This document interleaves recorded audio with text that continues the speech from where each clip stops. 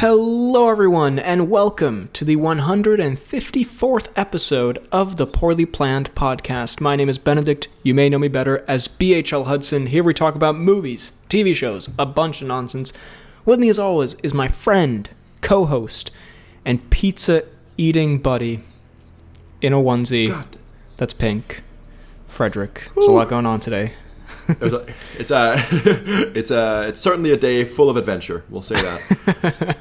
Yeah, this is prime potting attire. I would say a pink onesie and Pink onesie with nothing underneath. I might add. Well, there you go. And the fishbone necklace because we're matching. Of course. Necklace bros. I mean, it's not really matching, but it's a necklace. But we both got necklaces and we rose, so necklace. It works. Honestly, it could be any number I will of say. bros. I will say there was an unfortunate incident. Oh no! In relation to this, so I was out shopping before, and I went back to my girlfriend's house, took a quick shower, put on the onesie, and her house is just down the road from my house. So then I was like, you know what? I can't be bothered to change.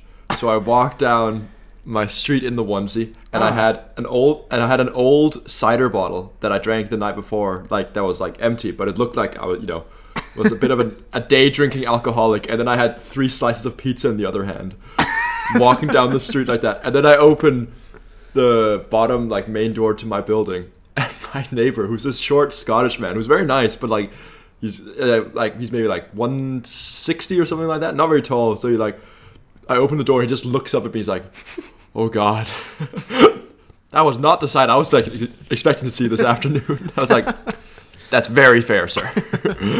Wow. I walked away in shame. So he basically saw me as this huge pink onesie-wearing, day-drinking alcoholic with some pizza slices. So, not the best impression I'm making. If he wasn't your neighbor, I think he would assume you were a crazy homeless man who was trying to break in. It sounds like a bit of a Skinny Pete Badger type activity, just in a onesie with pizza and alcohol in hand. I won't lie, I love to be referred to as a Badger and Skinny Pete situation. You're a Skinny Pete type menace to society. Damn, that is, I can very much picture you just wandering the Sterling streets looking like a GTA character. Very peculiar. Just got out of the freshest fashion store. I have an anecdote as well. Not as unfortunate. In fact, very pride-inducing, I think I should say. I think you and the pod fans will be like, man, what a cool guy BHL Hudson is. But basically, I'm back at college, and film class, which is what I'm studying, so I guess all class has started up again. And of course, on the first day back, last year, they were like, everyone say your name and what's your favorite movie? And I was like, wonderful, this is film class for kindergartners, I see. But then this year, they were like, okay, everyone say your name and what movie you saw over the summer that changed your perspective on cinema. And I was like, that's a bit of a step up from last year. Give me your favorite nursery rhyme. Now recite every Eminem lyric. Well, I mean, also a bit of a big ask. Do you have to have seen a movie over the summer that changed your perspective on cinema? I don't think I see many movies in general that changed my perspective on cinema. But, so of course, there were I'm not saying film students are pretentious, but some of them are. And there were the classic, I saw this French documentary about the meatpacking industry, and it was really opened my eyes, and, great. And then, of course, it comes to me, and your boy does go, well, my name is Benedict, and I loved Top Gun Maverick. And I could hear... As you play Great Balls of Fire. I get on the table, and I'm like, excuse me, does anyone have a mustache I could borrow? I could feel the eyeballs rolling in the classroom, and I loved it, because I was like, you know what, I don't regret what I said. And I gave some reasoning. I mean, I was like, well, you know what, with the modern day blockbusters, a lot of CGI and whatever, and this one did practical effects and that kind of thing. It was a innovative way of doing that remake, but it was just, I thought it was just an epic choice, if I'm honest. And I honestly, and I agree, it's by far the probably the best movie of the summer, and also just if you're gonna choose one, should be that. What other one would it be? Should be Teller. Should be. Should be. Don't think, just do, or whatever he says. Yeah. Also, someone, by the way, I didn't realize that you could say a movie that you saw that didn't like come out in cinemas. So someone did actually say Ready or Not, which I thought you would find interesting. Okay. Changed their cinema perspective somehow. I don't get how that would change their cinema perspective. It's a good movie, but I mean. Also, can I say one more thing about it actually real quick? One guy who clearly, maybe I shouldn't say too much in case someone finds this, but who I think fancies himself a little bit the class comedian. He wasn't here last year. He's a new guy. He did say... I can't just say, I so imagine you sitting in the back of the class, surrounded by your posse, just looking up. The fresh meat think he got something, eh? We're all stroking our chins. This man thinks he's bringing something to the table. Thinks he can step on my territory. We've got a jokester in our midst, eh? We go up afterwards, pants him. I don't know. Yeah, I sound like your story's like, oh, I wore this funny outfit outside. And mine is just hateful and spiteful. But anyway, this guy, he seems fine, whatever. But he was like, I would say Thor: Love and Thunder, because when I saw it, I thought I never want to make something as shit as this. And that did get a good laugh. And to be fair, like, I don't disagree that it wasn't a good movie, but I was just like, go fuck yourself. Like, that was just my first thought. I was like, I don't know. Like, because it's also that whole film student thing of, like, shitting on, superhero blockbusters, which, to be fair, again, we kind of have done lately, because a lot of them haven't been that good. But the inherent, like, hatred of, like, oh my god, can you imagine watching a Marvel movie? And I'm like, nah. Fuck you. So anyway, I'm getting along with the new students very well, clearly. So anyways, everyone loves me as their junior. Yeah, I stood up after and said, fuck you, and then sat back down. That was my favorite movie of the summer. Anyway, so we've gone from last year, my flatmates leaving an ominous can by the door, to now a rivalry with the class jokester. So I think we've started off with a good, a great year. Start. You pick it up where you left off. Yeah. In tremendous turmoil. Anyway, today, back on topic with the pod, we're going to be doing a mini reviews episode, the first one in a long time. So we have them piled to the brim or rim, one or the other, maybe both. We are going to be talking some Thor: Love and Thunder. Finally. Did you see my... Is this from my Letterboxd review that you know that we can talk about it? I saw you rate it on Letterboxd. I can't remember what you said, but I'm sure it was... I don't remember what I said either. Hashtag Horny Crow, I think, was in there somewhere. I believe Horny Crow was there. We're going to be talking Nope, Elvis, Gone Girl, and things that you've watched as well. And other things. And maybe Freddie might interject occasionally. But should we start off... just to get it out there, after months of anticipation, finally. The people have been shouting our names from the rooftops. The poorly planned review of Thor: Love and Thunder. I changed my perspective because I never want to make something that bad. Didn't know you were the crash clown now. You motherfucker.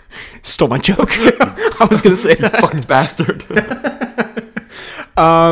It's pretty mid. What did you think? Did you say pretty good or pretty mid? Pretty mid, but... I was going to say pretty mid as well. Like, I think I gave it like 2.5 or 3 stars. Thoroughly average, I won't lie. Yeah. I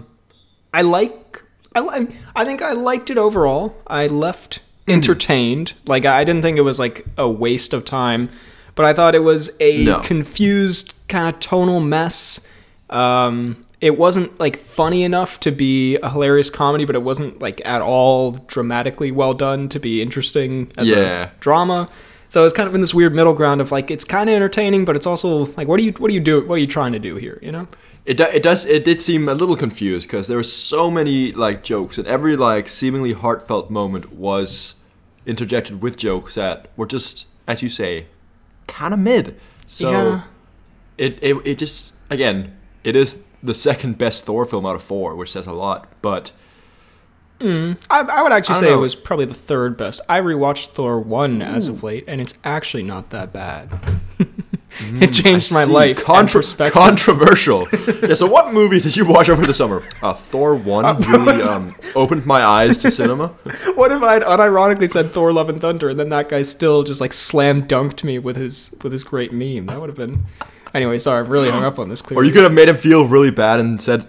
And you said it after he said, what a joke. It's like, well, actually, my late grandfather worked on Thor Love and Thunder, and it's watching that movie really felt like I was part of my great-great-grandfather's experience. It brought me closer to him, and I also never want to make something that shit again. What do you think of the CGI in general? It wasn't horrible, but there were moments. It wasn't horrible. I mean, there were moments that were not very good. I also... Yeah, there are definitely some decent moments, but also some very, very bad moments. It was, like, I think it tried to be as colorful as Ragnarok almost, but with, I don't know, because the colorfulness of Ragnarok and that whole planet they were on is what made it work, I think. Whereas this one, they're kind of, like, making everything very colorful without having the proper justification behind it. I was like, okay. Thus making the CGI a little bit strange, I thought. Yeah, I actually thought I also don't get why they had the two goats with them all the time. No, well, that was an obvious kind of... You know how Disney movies and Marvel movies will kind of have the, like, pet sidekick or the baby sidekick, Baby Yoda, Baby Groot, some little animal, like, sort of like the marketable thing / funny meme of the movie. I think that was meant to be that, but they didn't really... Laley actually, we were talking about it, he said something about how they could have, like, very easily worked the goats into like the final part of the movie and given them a point. And I was like, oh yeah, that would have been a very easy fix. I can't remember what it was, but yeah, no, it wasn't crazy about that. I actually thought the best looking part of the film was that black and white planet where there was no color. Yeah, exactly. But yeah, there were only like a few moments that made me laugh really hard, and the rest were kind of chuckles. I think the Honest trailer made a good point where they were like, it has the joke rate of Family Guy, and it kind of does. Like, it sort of just is like like a constant. It's constant. Random memes. We have to touch on the Horny Crow, of course, as Horny Crow would love. Yeah, a lot of like, maybe not a lot, but like the weird cameos that were there were. I mean, I didn't love Matt Damon. Very strange. I totally forgot he was. Well, they did take jokes that worked in Ragnarok and kind of play them a little too. Kind of play them out a little bit. I mean, I did kind of enjoy his like nuttiness as just like douchey playwright when he was trying to write a tragedy about the children being kidnapped as they were being kidnapped. That was a very Damon moment. And yeah, then the Horny Crow, very strange. I did not realize that all the gods would be such assholes. And I don't know, like I found it a bit weird. And how obviously didn't end up killing him. Spoilers for Thor Love and Thunder. But how he, like, seemingly just, with one little thing, just kills Zeus, like the mightiest god of all. Like, okay, yeah. Kind of strange. Well, the whole thing, I'm not a big proponent of, like, it all has to be in a continuity and they all have to reference each other in the MCU. But, again, I was talking to Lele and he made a good point of, like, it just completely ignores that it's part of, like, a universe with, like, some consistent characteristics for characters, some consistent storylines. Like, the whole plot doesn't make any sense, especially in the context of the larger, like, why hasn't any of this come up before? Like, a well where you can make a wish or what, yeah, it was a bit of a mess, I think it's fair to say. And there was one other thing. I mean, Christian Bale was pretty good, I guess. I thought Bale was a decent villain. They just didn't give him that much to do. No, like, and he kind of... I saw, like, on like Instagram, I saw, like, a guy who was sitting there doing an angry nerd boy rant, which was a little bit sad, but at the same time, he made a good point where it's like... Same time, it's in, what like, we do. In a 5-minute reel, he did make... Like, he was sitting there being very angry, but he did say, like, at least, like, in the comics that the... What's the guy called? Gore? Gore, yeah. Yeah, Gore is, like, portrayed as, like, one of the scariest dudes ever. You see him, like, kill multiple gods and stuff like that. Whereas this one, I think it would have made him a bit more menacing if you actually saw, like, 1 or 2 scenes of him, like, just before he gets to Thor doing a bit of ravaging. A bit of god killing, Like, the one he did was Sif, and that was kind of just, like, a joke. Like, yeah. Yeah. The one other thing I'd say about it is I watched the behind the scenes documentary on Disney Plus, and I just thought it was funny that they had a whole segment about how sad Chris Hemsworth was about getting super swole.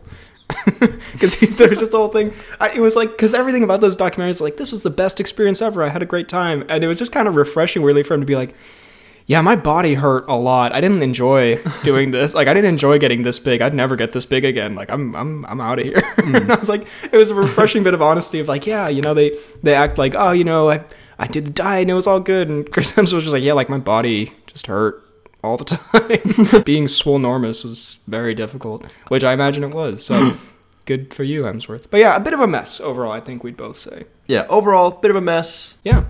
Do you have one you wanna hit?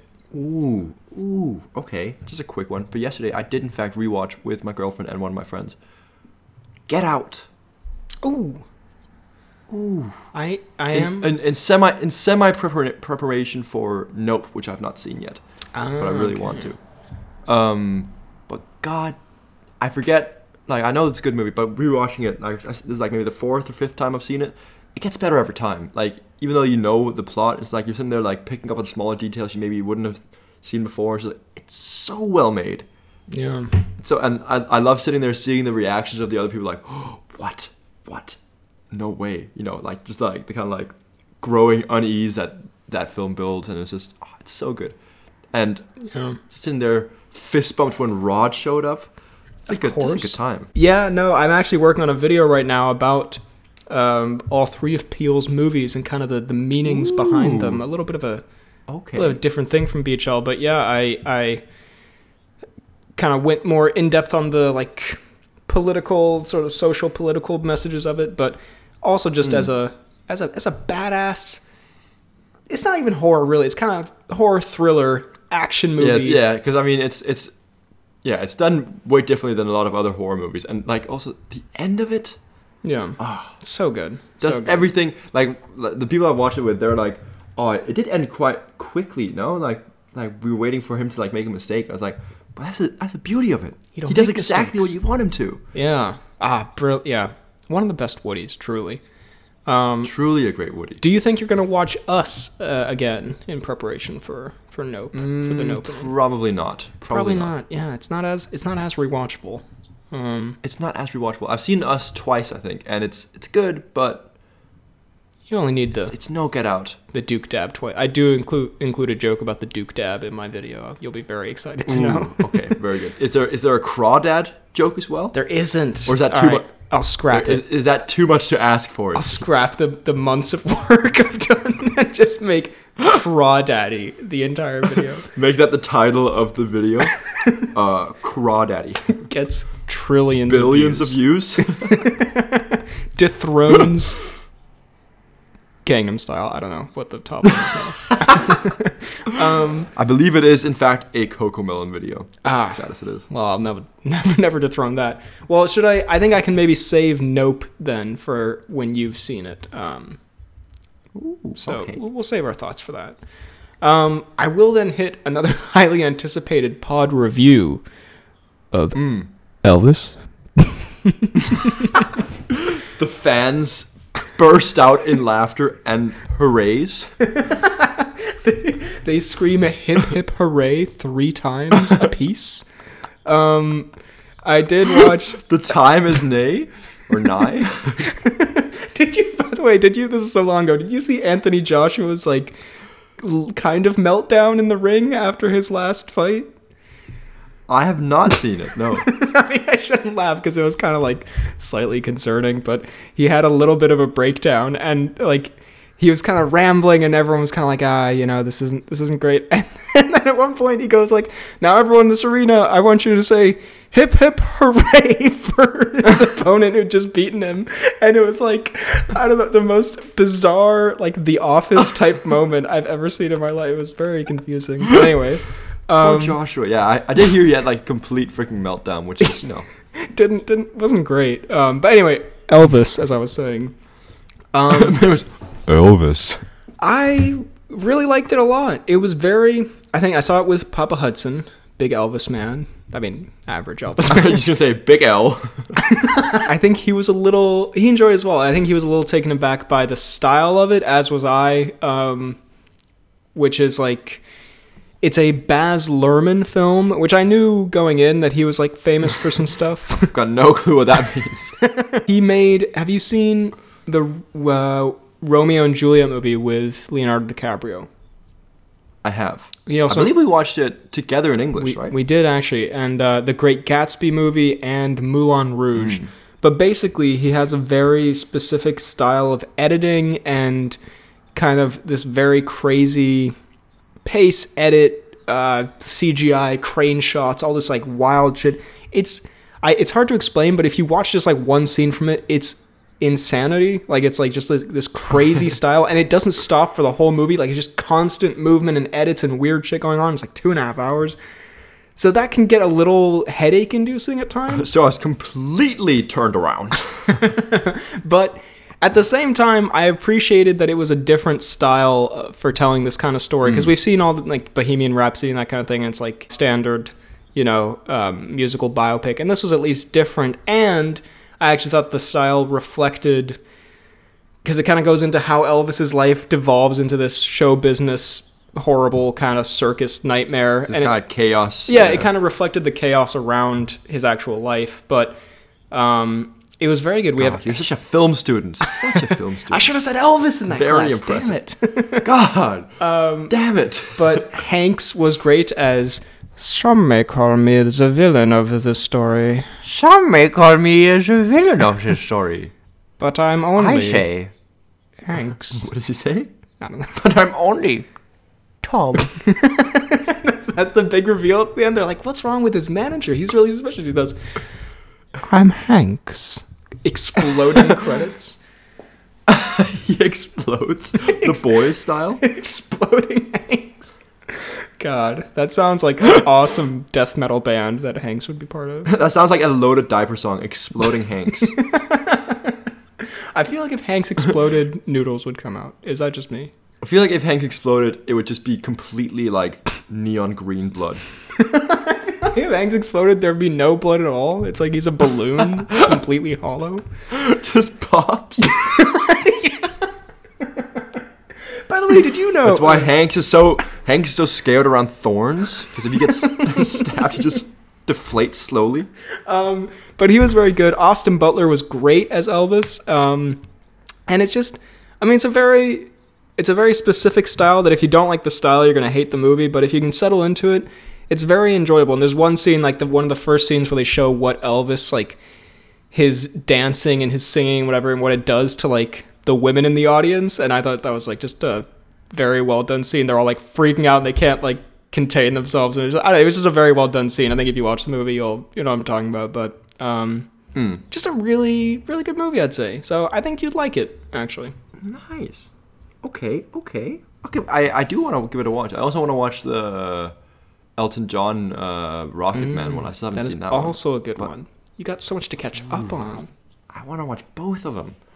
Watch them at the same time. 2 different screens, one brain. I went to the cinema last week, to watch Orphan First Kill. Ooh. Orphan 2? Still a grown woman? Spoiler alert. Still got no parents. It's not related to the first horror film. It's a genuine, just heartfelt Orphan drama. 2. The dictionary definition is still very accurate. How was that? I also saw on Letterboxd you watched the first Orphan film. Yeah. So I won't lie. Probably would have been the most nutty Woody movie ever. I love and hate to hear that. Explain. I sat there, I was like, God, because I loved him, like, the people I sat there and watched it with, like, we had such a good time. I was in there. If I had my podcast co-host here as well, it would have been endless banter. I miss the Woodies. God, I miss the Woodies. But very soon. There may be one soon. Stay tuned, ladies and gentlemen, as if they care. We may hang out sometime. Stay tuned. We may or may not hang out. The audience is jittering. A play date may be in the works. But well, what's so nutty about it? I have to know. Well, okay, so it's basically, I forget, you haven't seen the first Orphan one, have you? No, but I know what happens. I've seen bits of it. I get the gist. Yeah, so like, again, spoilers for both of these movies, I guess. But yeah, she's basically like she's got this form of dwarfism. So she's like she's like a 30-year-old woman, but she looks 10. And yeah, that's how she kind of like fools people and is a complete psychopath. But also kind of like in this one, she's almost like in the first one, she's definitely painted as like, you know, the bad guy, the main antagonist. But in this one, it's like you get a bit more sympathy for her, whilst also like, which is both through like what she does, but also the things that happen around her, because some of the stuff that happens is just so completely and utterly stupidly insane. It's so like, because I mean, do you mind if I spoil this, or are you gonna watch it? Nah, you can spoil it. Go for it. Okay, so basically, this is like it's a prequel to the first one, where this is like she gets adopted by her first family after escaping this insane asylum she was in, right? And she gets adopted by this family who were like a girl, like they had a girl similar age who died not too long ago, so they adopt. Oh no, sorry, what? That's completely wrong. What I said. Oh, sorry, that's a book I'm writing on the side. Sorry. Sorry, God, I leaked some of my own great work there. Sorry. So she looks up after escaping the insane asylum, missing people in the States. For some reason, there's just a huge list of, you know, and then she finds a girl who she looks practically identical to, right? And then the woman flies out. She says she's been kidnapped for 4 years. The mom's like, "Oh my God, sweetie, come home," you know. She comes home. There's a lot of tension between her and the older brother and also the mom, whereas the dad had gone down with like serious depression, and then when he saw her, his whole life you could like kind of flare back into, you know, into fruition. And then, you know, there's like she does a few things, like she's clearly like an older woman in like looking as a child, so it's kind of like there's some uneasy stuff. But then out of nowhere, it's revealed that like, so there's this police officer who's basically like tailing her because he doesn't think that she's the girl who's been found. He like suspects that she's like an imposter, right? So then she goes, kills that police officer, and then all of a sudden the mom walks in, right? And then it's revealed that the mom and the brother killed the girl who's supposedly missing. I see. It's like the most insanely stupid twist, where it's like, so they've been like pretending that they think that she's like their girl, whereas they killed the actual girl who was supposed to be missing. So they were all just very awkwardly strange. sitting there, knowing that they were all. Yes, the brother and the mom. I was like, what? Why are they so awkward around her? But then it's revealed that they literally killed her. Oh my God! And then a horrific scene where she tries to blackmail the brother. It's like, I'll tell everyone you killed your sister. He's like, he walks up, you ain't got no say. And then he like, in the most childish Gambino-esque way, he just looks at her. And it's the thing is, it's not meant ironically in the movie, but it comes across so funny. He just looks at her and he goes, "This is America." No. And then he busts into the full dance routine, I assume. And yeah, like and then the ending, like I won't go into too much more detail, but like the ending is just, it's crazily stupid, and I think you would enjoy watching it, especially knowing how nutty it gets. So it's a bit of a nutty, so bad it's good horror kind of vibe. It is. It's genuinely like towards the beginning, it's very similar to the first movie, but then it takes a complete turn, and it's just like, what is going on? Like, so bad it's good kind of thing. Damn. Okay. You know what? I had no interest in the orphan movies, but now, and that has not changed. But now, all right, maybe a shout. Yeah, I recommend. Well, I don't know which transition to take here, because I have either speaking of what would have been a great Woody movie, or speaking of a bit of a thriller horror. I'll go with the Woody movie. I'll go what would have been a great Woody movie. I did go see this movie called See How They Run, which I think we've talked about in the pod. Okay. It is, in fact, a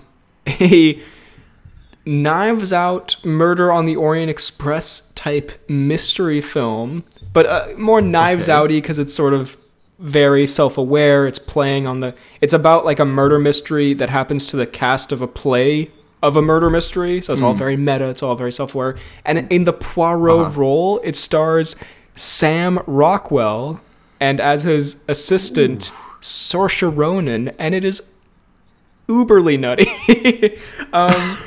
No, I mean, it was, as a movie overall, it was okay. Like, it was pretty fun. It was very short. It felt almost like not even like a movie, really. It was kind of just like a fun little thing. But it was just, I don't know, it was it was exactly kind of a movie I think we would have enjoyed a lot, because it's, I don't know, Rockwell is just this complete loser alcoholic detective, and Saoirse Ronan's very charming. I can't remember what the last thing I saw her in was, but she's very good.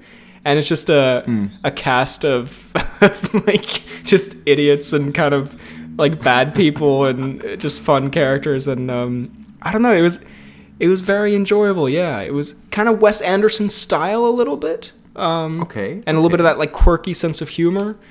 And yeah, I think you would enjoy, honestly. I think it's maybe don't go to cinemas to see it, but I think if it comes on somewhere, I think it's a fun watch.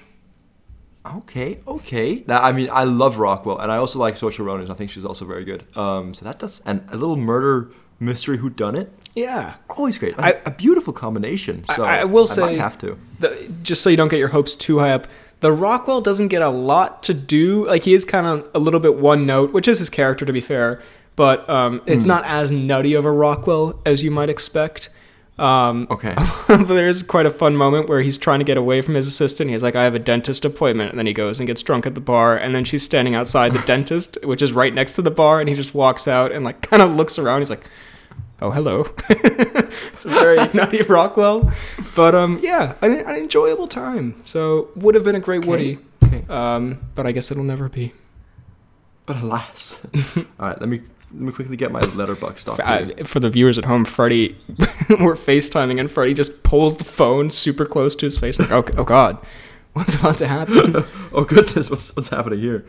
I have not, in fact, finished this movie because I believe I fell asleep before the last 15 minutes or so. But because it was quite late at night, not because it's a bad movie, but anyways, me and my girlfriend, we were struggling to find something to watch. It was a tough time.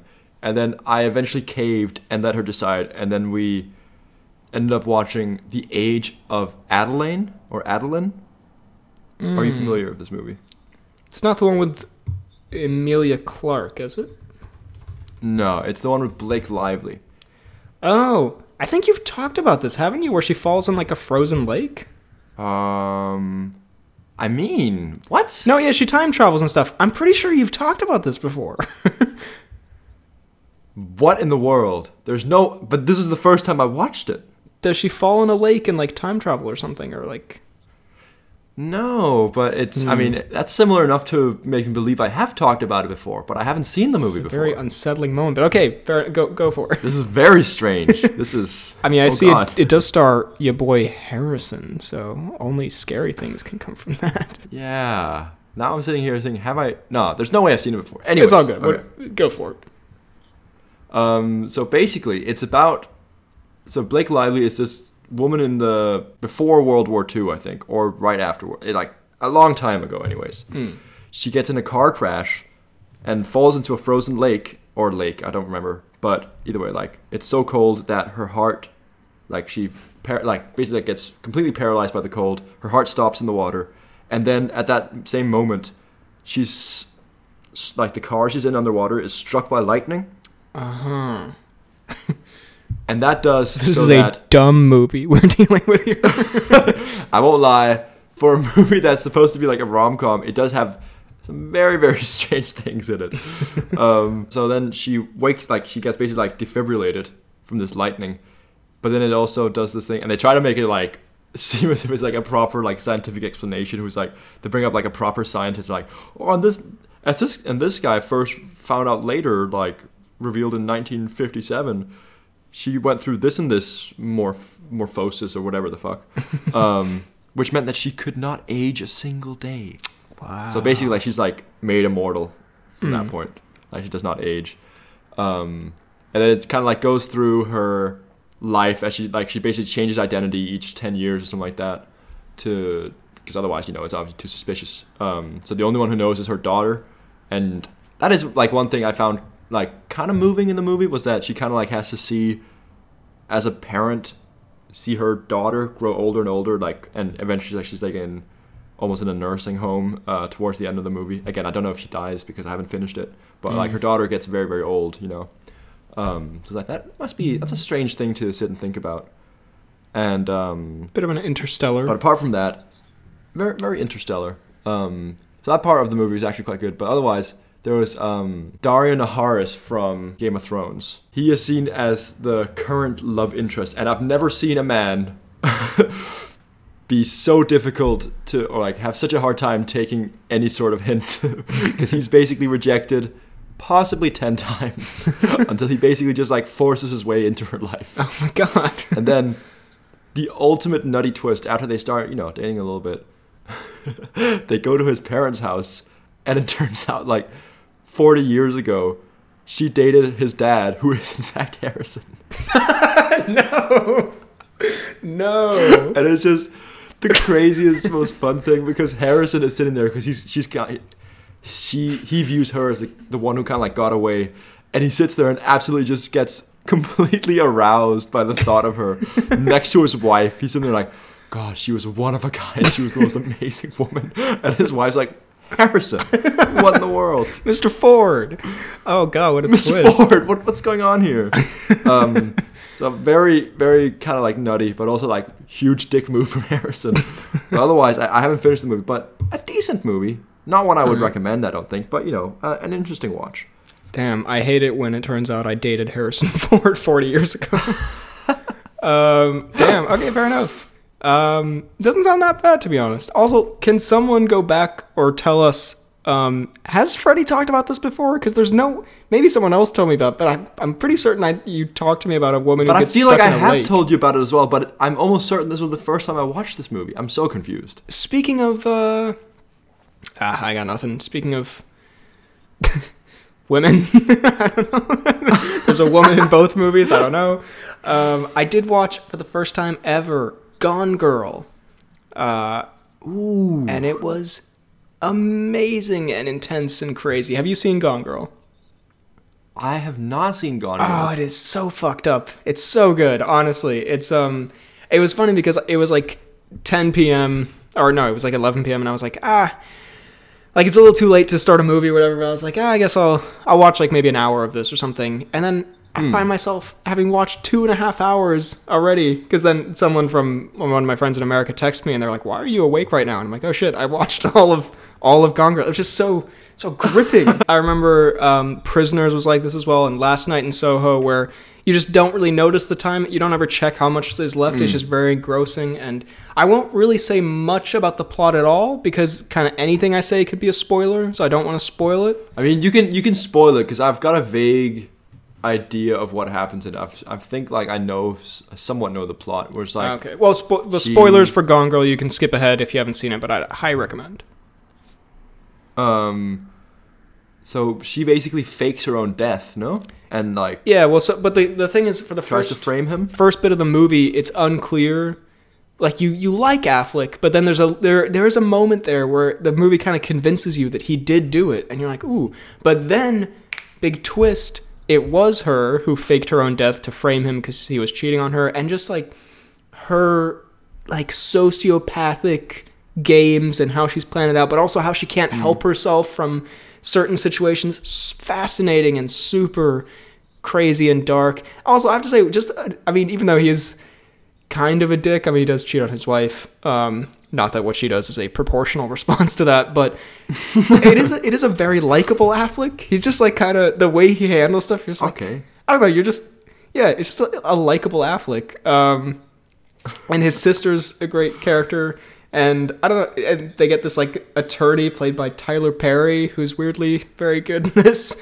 But I don't know, it's also a great commentary on like the media and how the media deals with these kind of cases. Because I remember I was watching a True Geordie podcast, as we do, on this disappearance of Madeleine McCann documentary. And I remember him and Lawrence were saying like, the parents, like they don't look sad, they're not crying, they look really like they kind of look guilty, and this movie kind of parodies that a little bit, where it's like, I'm not saying anything about the McCann thing one way or the other, but they're saying like the media will say all this stuff like, oh, he looks so happy, or he doesn't look sad enough or whatever, when they have no idea really what's going on. And it was just a really good look at that. And also, I guess I can spoil, there's one big kind of moment that's, I mean, it's horrifying and it's a crazy moment, but it's also a little nutty. So I don't know if I should spoil it. I think you should spoil it. Well, I mean, it's super horrific, but also Neil Patrick Harris is in this movie. And oh yes, he is. I think I know where you're going. Well, he's like obsessed with the Ben Affleck's wife. I can't remember her name, Rosamund Pike. And so she kind of tricks him into taking her in, and then she also ends up like framing him for all this horrible stuff. But basically, to kill him, she starts having sex with him, and then at the exact point of orgasm, she slits his throat, and it's like super horrible and violent. But also, just because it was Neil Patrick Harris, and I've been watching a lot of How I Met Your Mother, it just did also make me laugh. It's definitely something that could happen in How I Met Your Mother. A classic Barney story. So Barney, what was your last date like? Just horrific flashbacks. Anyway, have you met Ted? No, but genuinely an amazing film. Super gets you thinking, keeps you totally hooked. Super fucked up ending too. So I would highly recommend. I think you would enjoy it as well a lot. I see. I do really think I'd like that movie. I've heard a lot about it. I've been meaning to watch it a few times. I've just never really gotten around to it. But absolutely, if it's a likable Affleck and a cut-throated and a Harris, pantsless bleeding Harris, then is there anything right after ejaculation? There's nothing I can think of that sounds more appealing. I'll absolutely give it a watch. I will say, I believe it's time for you to roll that intro. Oh, okay. Hope you roll it. I hope the audience enjoyed that dead air that was just there. What a great intro that was. I'll look forward to see what you've done with it. But anyways, I've been watching a lot of Hunter x Hunter once more. And the latest arc, I don't remember how much it's been like a little bit of time since I last talked about it, but I don't remember what exactly I had said last time, but I've been watching the Chimera Ant arc, and it is so incredibly dark and also so incredibly awesome, the things that go on in it. I won't, and like such a like weirdly like, I mean, I'm gonna spoil it slightly, although I doubt you'll watch. But like basically, like the antagonist, he's like the most powerful being in the planet ever. But he gets infected by this like nuclear bomb, so his cells and atoms slowly start like degrading, and like he's poisoned, and there's like he's got this like slowly decaying death in front of him. And he's just like he's such a powerful being, and he's like he looks down on everyone, but at the same time you can't help but feel slightly sorry for him, because like the only thing he wants to do in his last moments is to like play this like Japanese type of chess, I guess you could call it, with this blind girl who he's like weirdly fond of, and it basically like ends in this like person you're supposed to really hate because he's just like he's evil, but ends with him just like in a very very like pitiful state that weirdly like just hits you hard, and you almost get sad that he's died. But some of the things that happen in this arc is just so dark. Like millions of people are like killed. It's a strange thing, but a very very good show. So I've gotten pretty far in that one, and then Hunter x Hunter, very good.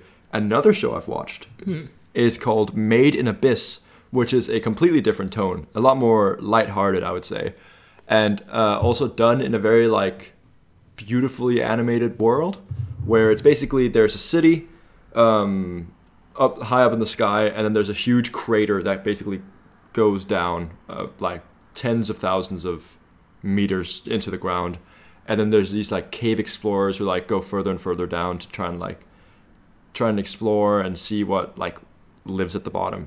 And it's like a very beautifully animated thing, fun characters, and just like a wholesome story as well. So I've been kind of like sidelining those two anime at the same time, and just a good time. It's just, I don't know, sometimes you're after a long day, you get home, watch a bit of Made in Abyss or Hunter x Hunter. It's delightful. Yeah, a little end of the day treat. And I think it's maybe good to have a dark tone and a light tone kind of mix and match so you don't get super depressed. So don't get horrifically depressed. or arguably worse, too the other one. Or horrifically, you end up enjoying life. Suddenly you don't cry yourself to sleep every night. Suddenly you don't hate the new class clown. No, yeah, fair enough. It's been a while since we heard the Friday Anime Hour, so I'm glad it's alive and well. Well, speaking of it is. Our kind of our unique interests on the show, I do very briefly want to talk about UFC. Won't go into too much. Just one moment that I thought was extremely nutty, and I wanted to share with the listeners. I love when you go into the details. Well, the whole thing was a mess, and I honestly don't even want to get into it because someone missed weight and they had to rearrange the whole card. It was crazy, very crazy fight week. But just one completely unrelated moment on the card that I thought was absolutely hilarious. So let me just set the stage for you. So there's this guy called Jailton Almeida, who's this absolute killer.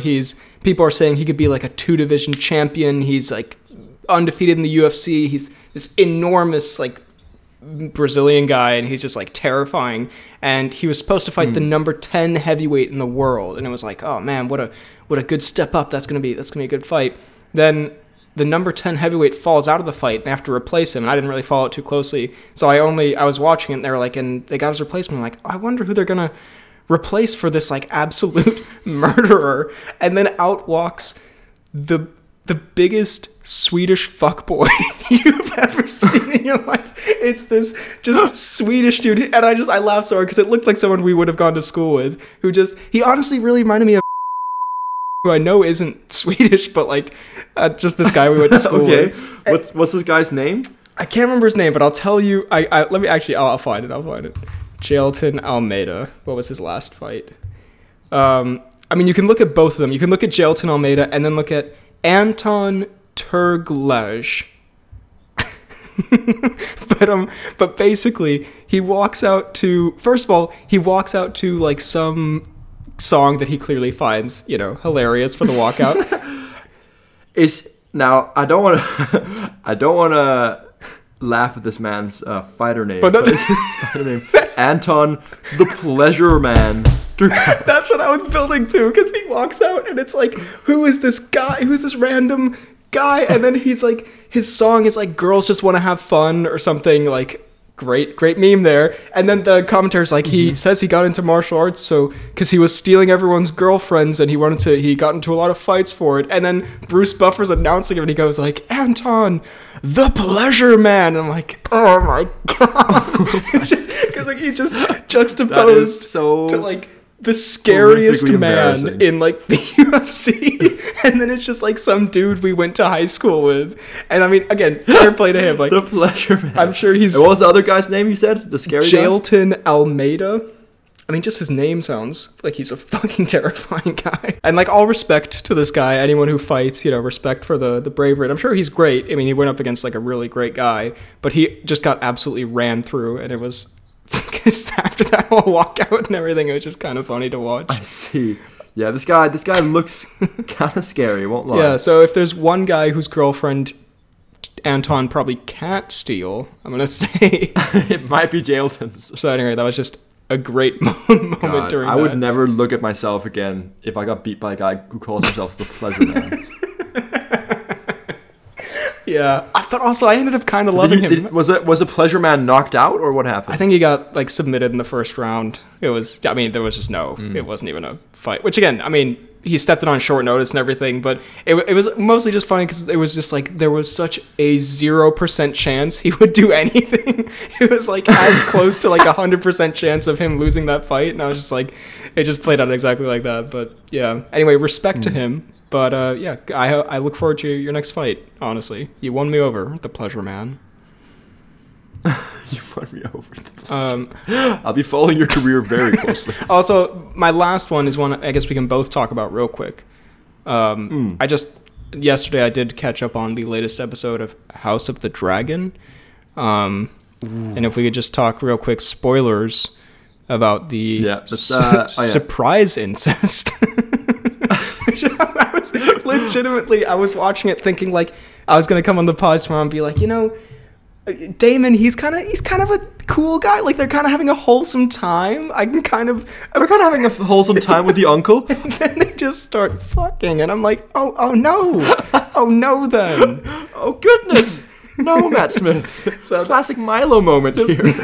Big Milo moment. So, yeah, I don't know. I was just whenever Matt Smith does anything questionable ever, it's gonna be known as a Milo moment.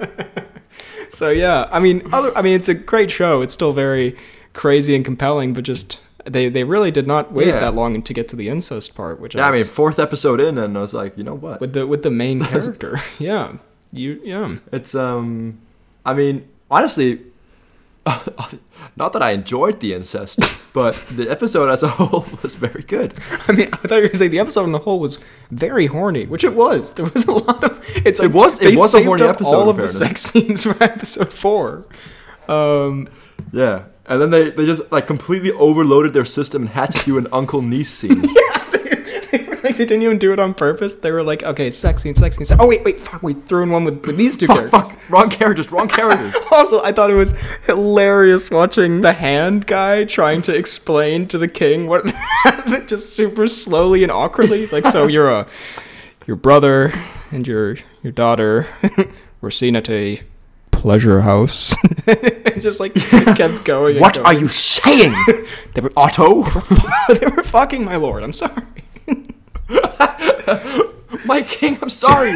He was doing the dance no pants. Just the disdain of they were coupling. Yeah, they were coupling. What a joke. Milo moment. I'm so sorry, sire, but I'm afraid I'm going to have to report a big Milo moment in one of our brothels.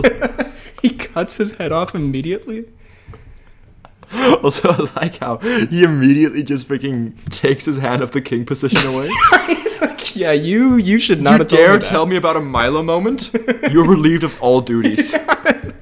Somehow this is your fault. Yassine was like, he looks worse and worse. And I was like, yeah, he's getting more decrepit every episode. Like, that king he's not going to make it. He looks like a bag of shit every time we see him now. Like, doesn't he just look worse and worse? Well, he does, but he's got, like, some disease, no? Oh, yeah, I guess he does. That's fair. Also, like, I mean, his wife died and his brother fucked his daughter, so, like, it's not... Yeah, it's tough times in Schmittsburg, as they put it. Tough time in Schmittsburg. But so far, really good, though, besides all the things we just said. It's a really good show. Very, very good show. Yeah. Go on if you have your final one. Ooh, I mean, it's a bit of a stinker one to end on because it's not actually a proper one, I guess you could say. That's all right. We got Knus. I've been watching... You said that, like, the top Knus is definitely, like, the cure to cancer. Oh, that's okay. We've got Knus. Oh, in that case, I'll say whatever the fuck I want. I will say I've been watching a little bit just on the side because my girlfriend's been watching it. So whenever I'm like sitting on the couch at her place, she'll be watching a bit of Lucifer.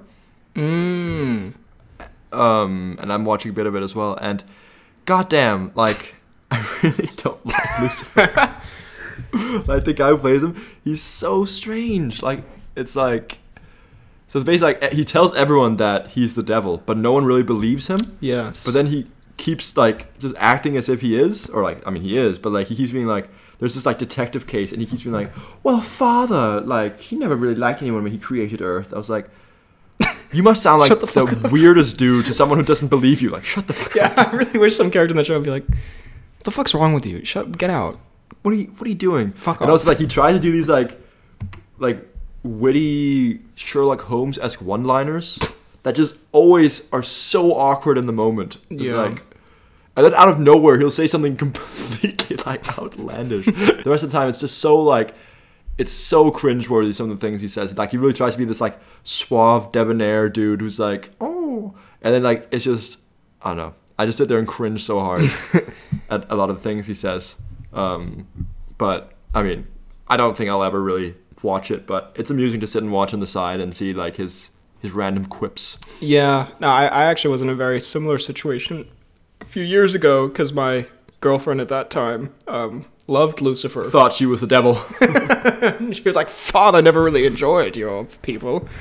I don't know, that's some weird racial connotation. Sorry, that was not my intention. So naturally, you kind of watch a few episodes, out of camaraderie, and it's just like, yeah, not my kind of thing. I don't know. I didn't love it. I did think he was a little bit annoying and weird, and you're like, we get it. You're the devil.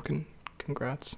Congrats, bro. Well, with all that said, it's now time for the Tom News.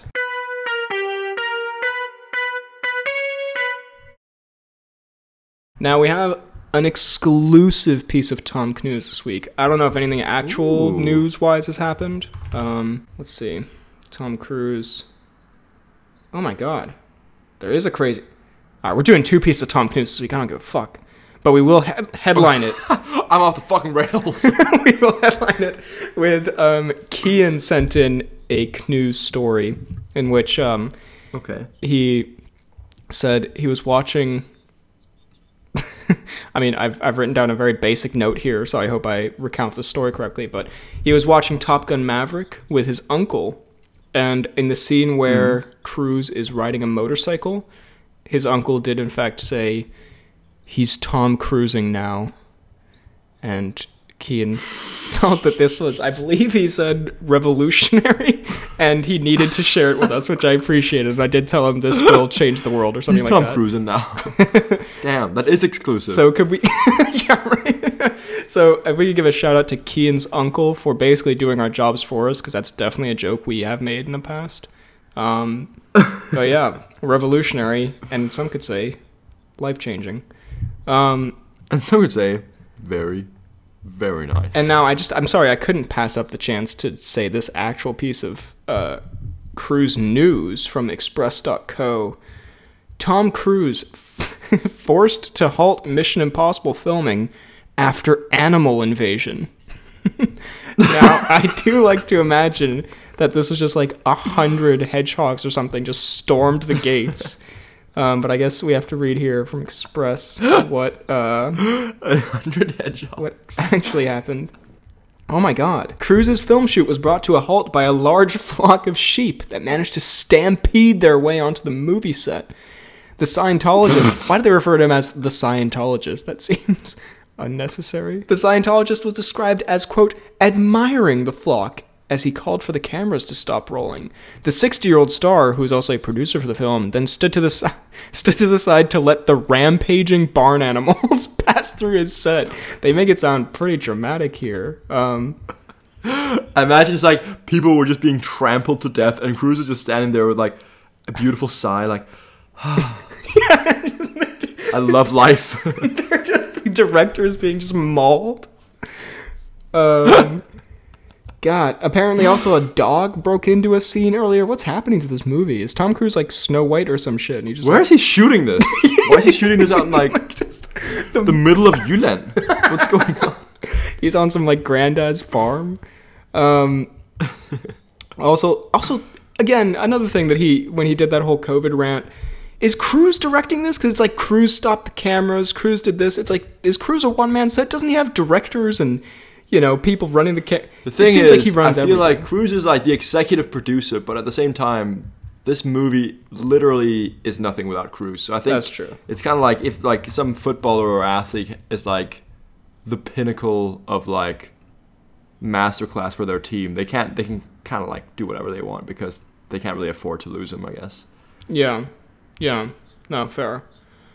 We're not gonna move on to the announcements and such. And some comments, first of all. Daniel says, this pod was posted yesterday, by the way. Daniel says, another really great and enjoyable episode. Keep up the great work.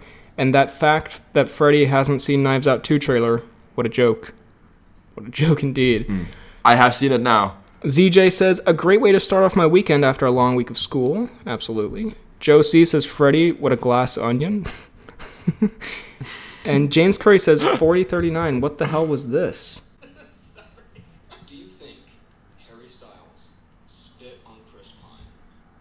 keeping in mind well, it's kind of just the topic, I guess. I don't know. Sorry.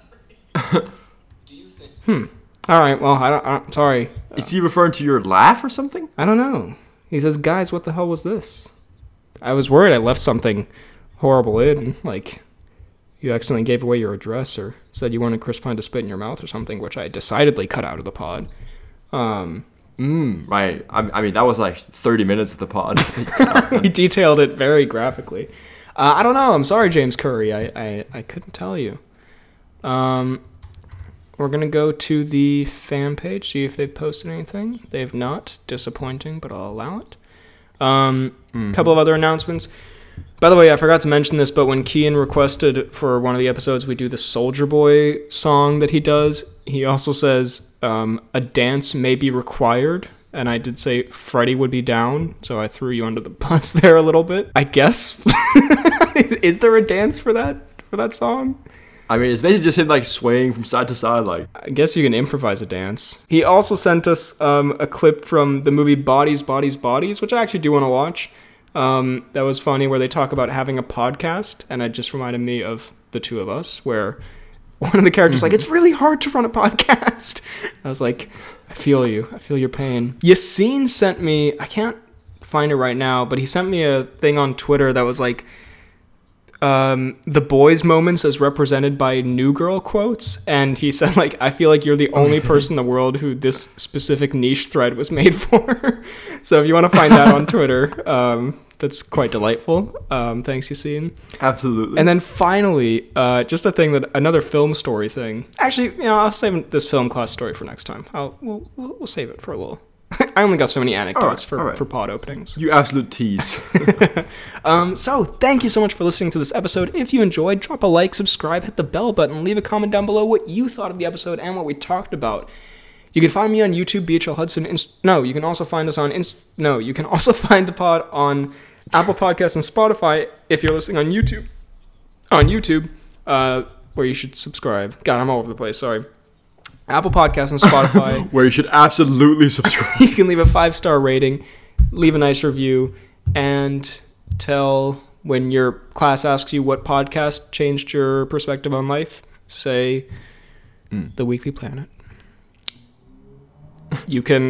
because I've never wanted to do anything as shit as that. Hey, yo! Boom. Roasted. You can find me on YouTube, BHL Hudson, Instagram, Twitter, BHL_Hudson. You can email the pod at bhlhudson@gmail.com. I'm also on TikTok, BHL Hudson, Letterboxd, real BHL Hudson. Kind of like faded out in the distance there. You can find me on Twitter at FDK_DaltSniper. You can find me on Instagram at Fidalgard. You can find me on Letterboxd at FDK_Thwilms. And you can find me on YouTube at FDK Space Gaming. Thank you very much for listening, and we will see you next time.